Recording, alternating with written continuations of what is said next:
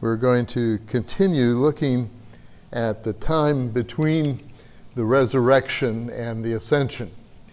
And it's exciting for me to take a look at each of the Gospels and Acts and look at the commission that Jesus gives his church. I like to think of it as a diamond. One time when we were in Windhoek, Namibia, the capital of Namibia, it's a place. Namibia is part of the De Beers diamond mining conglomeration. And so I went to this jewelry store. What? West Africa.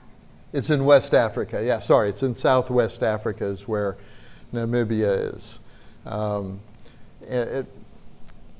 I could talk for hours about the country. It's absolutely marvelous, amazing. Anyway, I went to this jeweler's there just for fun. And of course, they heard my American accent, and they assumed that I was a rich American and that I had money. And so I wanted to see a good-sized diamond. And so they brought out I forget, it was a 2 or 3 carat, almost pure cut diamond, and had to go into the safe, and they brought it out, and they had it on this black velvet thing, and I asked for one of those magnifying glasses you put in your eyes, and the tweezers, and I got it out, and I'm looking at it like, I'm really going to buy this thing. I mean, totally out of anything I could hope for, in terms of cost. But I'm looking at this thing in the light, as the light comes down on it, and every time I turned it, it looked different. It was the same diamond, but every time I looked at it, the prisms and the lights and it was just incredible. And I'm looking at this just absolutely amazed at how this little tiny stone can have so many facets. Every time you just turn it a little bit, it's still the same stone. And that's kind of like what I think about when I look at the commission that Jesus is giving his church. Each one of the Gospels has it's just a little bit different, but it's the same commission. It's the same thing that God is telling to his church, and each of the evangelists is seeing it from a slightly different perspective. And I know that within the church at large, there are lots of different theological persuasions that make them want to gravitate to one of the Gospels and say, well, this is the Great Commission. And in our particular circles here, that's generally Matthew chapter 28. And in Matthew chapter 28, we have the focus being to make disciples of all ethnic people groups. That's the focus. Make disciples of all nations. You do that by going, by baptizing, and by teaching. And we see the value and the importance of teaching because that's where truth comes in. And when truth comes in, that's where Jesus is, and he illuminates people, draws them to himself, and people are changed by the power of truth. And in our society today, where truth is an unknown commodity, it seems, people they make their own truth. They believe that their opinions are more important than anybody else's opinions, including God's. And they kind of sort of say, well, you may read the Bible and that's your opinion, but this is my opinion, this is my truth. And the minute you get rid of an absolute truth, that is, you get rid of a lawgiver, you get rid of a creator, then you have no measuring stick that says this is how life needs to be lived. And that becomes a major problem because each individual who says, well, we're all going to love each other, but we're going to love each other the way I think we ought to love each other, and somebody else will come up and say the same thing, and you end up with people at each other's throats over minor issues. It is impossible, if there is no absolute truth, for people to get along. Sin will raise its head and will always triumph where there's no truth. All right, so that's Matthew. But we also looked, you remember, at John. And John gives us the methodology. Jesus said, "As the Father has sent me, so send I you." So the methodology of how we're being sent is the same way that the Father sent Jesus. So if we want to know how is God sending us into this world, then we need to examine how did the Father send Jesus. We looked at that briefly. You can only do so much in half an hour, but the focus of how did the Father send Jesus? Jesus was clear about what his calling was. I have come that, and you can fill that in. He's got a whole series of things that he says, I've come to do thy will. I have come, it's not that this man sinned or his parents sinned, but he was born that way for the will of God, for the glory of God to be revealed. I mean, he has a clear understanding of why the Father was sending him, what his purpose was, and he fulfilled it. He was obedient to his Father even unto death on the cross. He accomplishes the will of God regardless of what the consequences appear to be in human terms. We also looked at Luke, and Luke looks at the finished task of Jesus on the cross, and he looks at the unfinished task that still awaits us. And he looks to instruct the disciples that this is something that we're going to do together. Now, that leaves one more evangelist, and eventually we'll get to Acts of the Apostles, but this morning we're going to look at Mark. And Mark is a fascinating approach as well, I think. I love looking at each one of these Gospels because on the day of the resurrection, this is still on the day of the resurrection in Mark chapter 16, we're going to be reading verses 14 to 20. And in the process here, we have Jesus arriving on the scene. So let's look at this on the day of the resurrection as Mark records it. In verse 14. And afterward, this is after some others had gone away and Jesus had appeared to them. They came back. Those were the two on the road to Emmaus that we read about. All right, and afterward he appeared to the 11 themselves as they were reclining at the table. And he reproached them for their unbelief and hardness of heart, because they had not believed those who had seen him after he had risen. And he said to them, "Go into all the world and preach the gospel to all creation.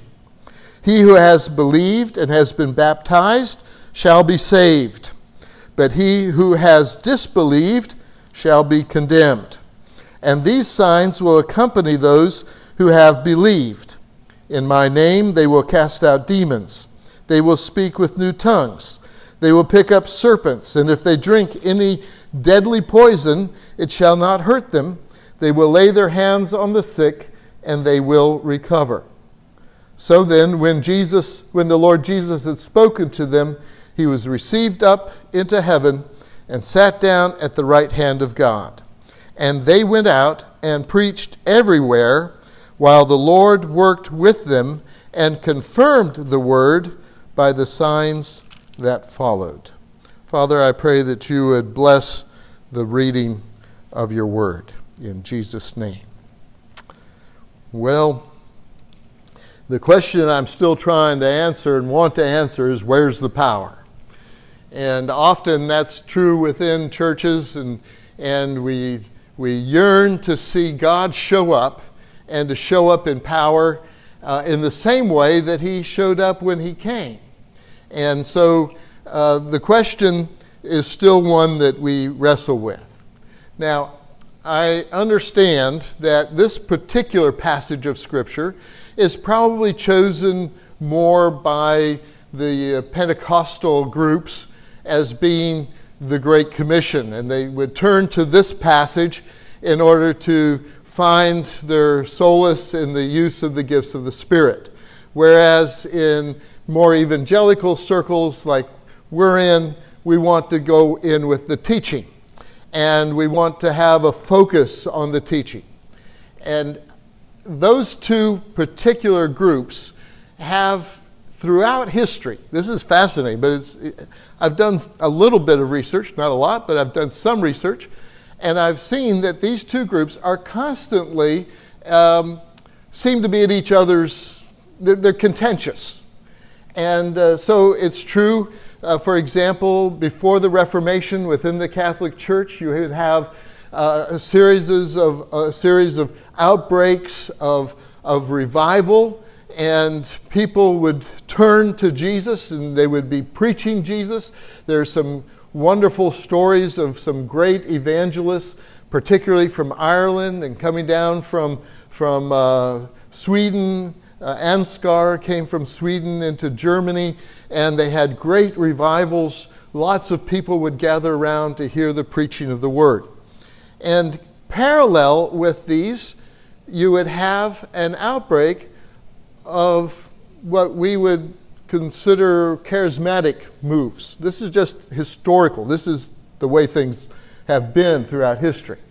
The same thing happened during Martin Luther in the 16th century, where he was focused on the Word of God, translating the Word, making sure that the Word got into the vernacular, that the regular German people could actually read the Word of God for themselves and discover whether what the priests were saying was right or wrong. Same thing was true with Tyndale, who was strangled and burnt at the stake. And interestingly enough, while Luther is translating the Bible, there is an outbreak of revival in Jena, in a place not far from where he was in Eisenach. Those are two cities in eastern Germany, and they called them the Schwärmer. What would be Schwärmer in English? The sort of, what? Yeah, flighty people, you know, that they weren't to be taken seriously. And but it is fascinating to me just to observe that as being true.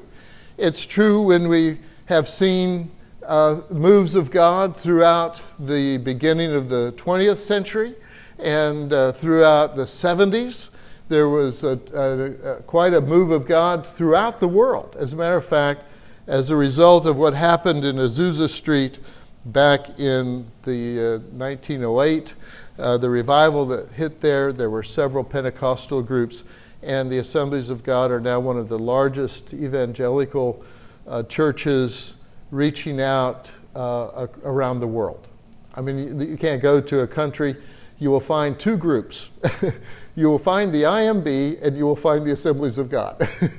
I mean, it's incredible, but that's just something that our missionaries from Germany, when they went anywhere, they would encounter people from those two houses of faith. And so that's an interesting approach, but I think it's important for us to not exclude anything in Scripture. It's one thing to look at the historical perspective, but it's important too that we begin to understand something about the Scriptures. Now, my parents, I'm just going to bring this up because the reaction of the disciples is kind of critical. My parents grew up in dispensationalist understanding. That meant that there are different dispensations throughout church history. And the first dispensation, that was the apostolic age.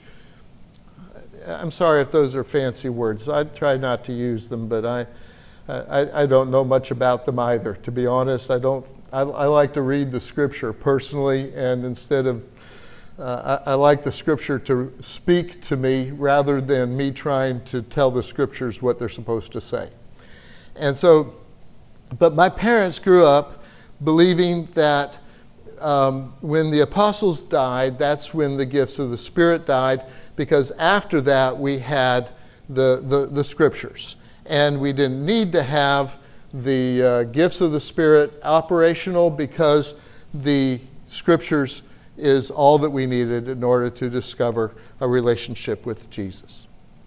And so they firmly believed that. And I remember when we were in Lebanon, it was just a strange thing. I'm sure you can identify with this, but my sister came down with pneumonia. And she was really terribly sick with a really high fever. And my mother got down on her knees and put her hands on her head where the fever was, and she prayed the entire night through until that fever broke. And my sister got up the next day well. And she believed that the gifts of the Spirit had ceased with the apostles. Her faith says this does not happen. When her daughter was sick, she laid hands on her and prayed until she was well. And there's just a lot of that. If you'll notice, we spend a lot of time praying in our church for people who are sick. Is that true? We pray for people. Why would we pray for people who are sick if we didn't believe that God hears and answers prayer? It wouldn't make sense, would it? I mean, the logical conclusion is we pray for the sick because we believe that God hears and God will answer. And so we struggle with a theological framework that says these things don't happen. And on the other hand, we need to see God working in a real way in our lives. And I look at that and I don't see a problem between either Matthew or Mark.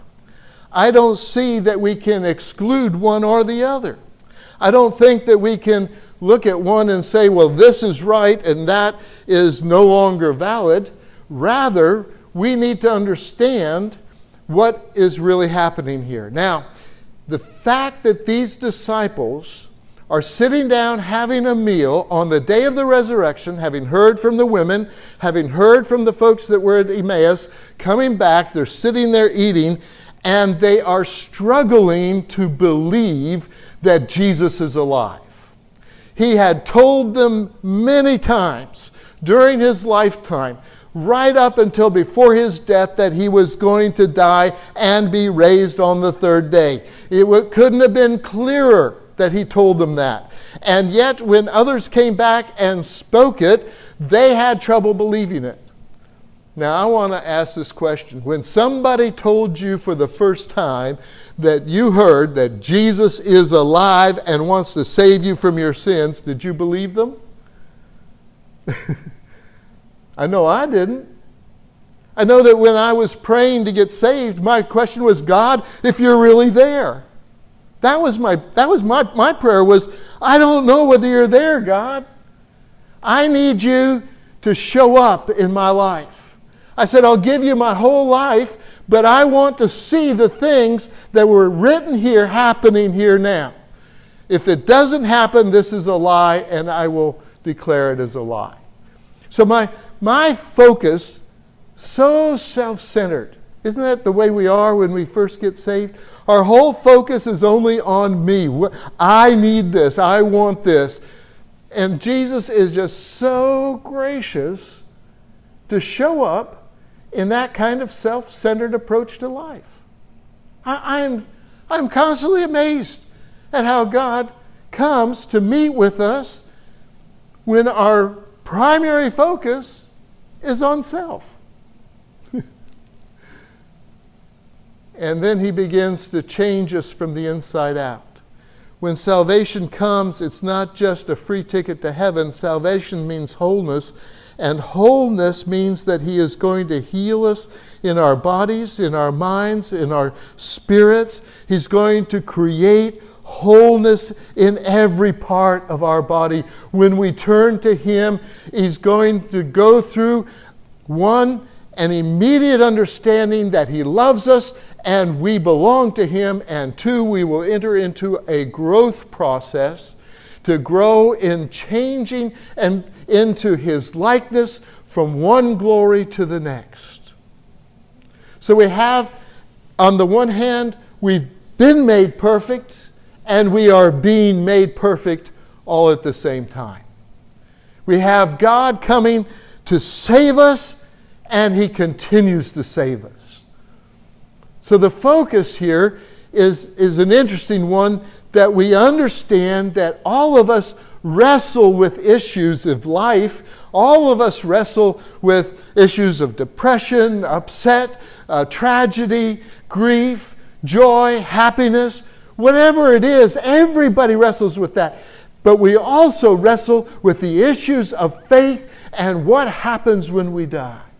And every single people group within this world deals with that issue and will come up with some kind of an explanation. And only Christians can come up with an answer that says, Jesus died for you. You will live forever with Him in heaven. It's not coming back again and again. It's not a nothingness. It's not just that you die and it's all over and you forget everything. No, the Christians tell us that there is a God in heaven and there is a resurrection from the dead. And if Jesus isn't raised from the dead, then anything that we do here is in vain.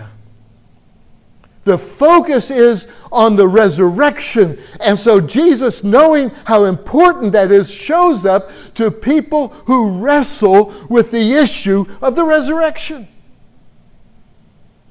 He comes to encounter people who are seriously seeking Him and struggle with an understanding, is there really a resurrection from the dead?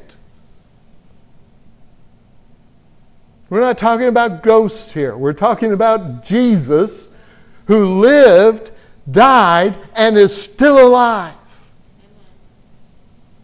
Like I mentioned last time, if Jesus is alive from the dead, then cancer is a simple thing to Him.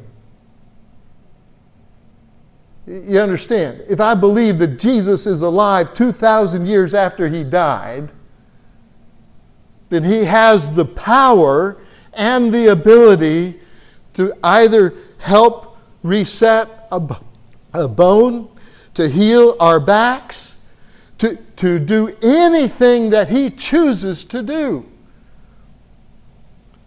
He has all authority and power in heaven and on earth.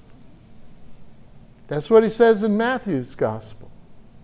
So we're coming now to Jesus addressing them as the resurrected one. And they're still wrestling with, oh my goodness, look who's here. I mean, how do you eat? What happens to their meal? If you're sitting there eating and suddenly Jesus just shows up and says, hi, here I am. Why don't you believe in me? Why don't you believe what others have said about me? See, we all face that. When we tell other people about Jesus, they will react with the same unbelief initially and will begin to observe your life. And when they see that you really have encountered Jesus, they will become hungry for the one that you've told him about.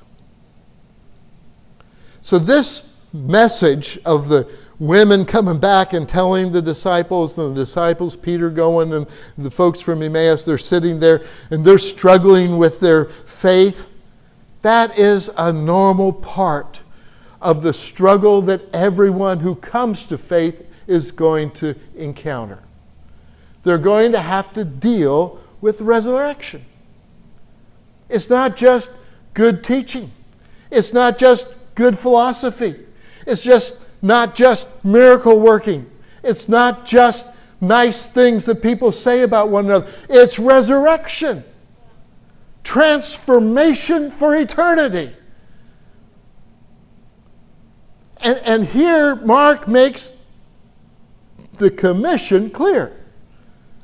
He tells these folks that are just starting to believe because they're confronted with Jesus, tells them the first thing that you do is you go into all the world and preach the gospel. That is the commission. It's short. It's just a little bit. Go and preach the gospel. Isn't that interesting? I mean, he doesn't tell you that you have to be responsible for the answers. You don't have to be responsible for miracles. You don't have to be responsible for anything. You don't have to be responsible for growth. You don't have to be responsible for people understanding things. You don't have... No. You go and you preach the gospel. That's simple. You tell people Jesus is alive. He conquered sin. He conquered death. He conquered sickness. He is alive from the dead. He lives forevermore. He is the same yesterday, today, and forever. He never changes. He's the same. We used to sing that chorus, didn't we? He never changes. He's the same. I still can't sing. And in the midst of that, God does something. God does something about it. You see, He didn't give the disciples the task to heal the sick. He didn't give the disciples the ability to overcome snake bites. He doesn't say this is a part of normal Christian living. This should be happening all the time. Do you realize that Jesus only ministered to a small group of sick people? Sometimes He healed all that were sick. Other times He goes to the temple every single day, and there's a fellow that's been lame there the whole time, and he doesn't get healed until Jesus has gone to heaven. And Peter and John make their way to the temple, and the guy gets healed. That comes up in Acts chapter 4. But how many times did Jesus walk past him? Timothy, who is a fellow who has seen miracles at the hands of Paul writes to him and he says, take a bit of wine for your stomach. Don't just drink water. What's he telling him? He's telling him, take some medicine. I mean, that's interesting, isn't it? And there's a doctor that's accompanying him, helping to support his ministry. That's Luke. And I'm sitting there thinking, these are not issues. God uses people like Luke, and He uses medicine that God gives the people to help them in their... So He's not always doing miracles. Doesn't mean that He has stopped doing miracles. As a matter of fact, I would rather keep on believing God and seeking God at every corner that He would reach in and do something. And if I feel like my faith is on the wane, I would rather struggle with that and say, Lord Jesus, please encourage and strengthen my faith. Get rid of my doubts, my unbelief. Let me grow into understanding. Now, here's the issue. When we come up with the commission being a simple thing, go and preach, this is what Mark writes. This is what he says. He who has believed and has been baptized shall be saved, and he who has disbelieved shall be condemned. Do you recognize just from that verse how vitally important our going is? Think about that. If we go, some will be saved. If we don't go, even the some will not be saved. Think about that. How we go, let Jesus determine that. I love the way that Jackie keeps putting up Bible verses on Facebook. I don't know who all reads them, but I think it's encouraging and it's powerful. It touches people's lives. There's ways in which we can go that are not to be struggles, but they are natural to us. Think about this. Walking is, for most people, not a problem. Even in our old age. May hurt a little bit here and there, but we can still walk. Isn't that right? I mean, we don't think about it when we walk. when Peter walked on water, walking was not his issue. Is that right? But Peter cannot make the liquid solid. It's God who has to do that part. It's not that walking is the problem. They are natural things to us that we can do. We can speak, we can share, we can lay hands on people, we can show kindness, and God can use all of those things to show His presence to non-believers. That takes away a lot of the burden, a lot of the difficulty from us. The next part says, these signs will accompany those who have believed. It doesn't say that the people who are doing the preaching are doing the signs. It says you preach, and God is going to do something, and explains it at the end of this passage where he says, they went out everywhere and preached while the Lord worked with them, confirmed the word by the signs that followed. Who does the signing? Who does the signs? Jesus. That's really important. It seems so simple, but coming down I-40 and you see a sign that says Burgaw, you don't pull off to the side of the road, get out and start to worship the sign. You use the sign to get to Burgaw. Is that what a sign is for? It's to direct you somewhere. When people sit there and start focusing on signs, they're missing the sign giver, the sign maker. You see, the focus of miracles is not to point to great men of faith. The purpose of miracles is not so that people can get all excited that suddenly they've seen something that's unusual. The signs are there to point them to Jesus. The focus is that if you believe and are baptized, you will be saved. That's the goal. When I was preaching once in famine area of northeastern Uganda, in this one market square where there was nothing that anybody could buy, I got up to preach, and the people all gathered around because it was different. There was this white guy there, and they hadn't seen white people in over 8 years, and so they came around to listen.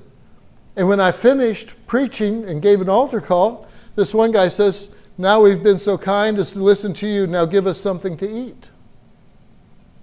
And I'm sitting there looking at that, I'm thinking, I haven't got either the money or the food to give to these guys. I don't. And my whole focus is, my friend, you haven't understood. If I give you something to eat today, you're going to be hungry tomorrow. What I'm giving you is food for eternal life. If you will receive Jesus, you can die today and never have to thirst again, never have to be hungry again. You haven't understood the value of eternity in relation to the temporal. The heroes of the faith, like Tyndale, who was burned at the stake because he understood what was greater in life, and he was willing to sacrifice his life for it. I look at our focus sometimes of glorifying those who seemingly have the gift when we misunderstand that the gifts are the gifts of the Holy Spirit. They're not our gifts. We receive the Holy Spirit. He has gifts and He will use them as He will. He will impart them as He will within the church. He has the ability to do it. He's not going to hold back. But when and how, that's up to Him. I can ask. I can ask Jesus. But the focus is that everything needs to point to Jesus. The signs that are there need to point to Jesus. I love all of my brothers and sisters, but I think that it's helpful, one, that we don't turn our backs on the miraculous, and it's important that we continue to seek for truth, and that we learn that there are people with all different kinds of approaches to all of these things, and we need to love them all. There are brothers and sisters. I don't care, if they're raising their hands or dancing in the aisles. We've experienced that. I don't care if it's loud music. I don't like it that much. I prefer it if it's not as loud. But that's my preference. Loving people is not a preference. Loving people is what God creates us to do. And God creates us to be open to one another regardless of where our theological foundation is. One event really touched me a lot. The Pentecostals, the Assemblies of God in Germany, suffered a lot. Back in 1918, they passed an edict saying that speaking in tongues was demonic, it was of the devil, and they completely ostracized the evangelical group from the Pentecostal group. And there was no coming together between the two. In an attempt to try to bring these people together and to let there be forgiveness, it was not easy on either side, to be honest. But we ended up developing the Evangelical Alliance, which included all the Baptists in Germany, had their missions umbrella. The Assemblies of God and all the other charismatic churches had their missions umbrella. And one day we brought the two together. And one of the old Pentecostals who had gone through real struggles with both issues of baptism and the gifts of the Spirit, had been ostracized, had seen a real struggle from the evangelicals on the other side of the aisle. And this fellow came from the evangelical group and was speaking to all the charismatic and Pentecostal leaders. And he was trying to say things that would reconcile one another. And this guy gets up in the back and he says, well, is that just your opinion, or are you speaking for the entire organization that you represent? Because these are the issues that we've fought for in the past, and we've struggled, and we have been rejected and hurt because of it. And this man of great repute and stature within the evangelical churches ran to the back of the hall, got down on his knees and grabbed the Pentecostals' feet. And with tears in his eyes, he said, I speak for us all, and I beg you for forgiveness for the way we treated you.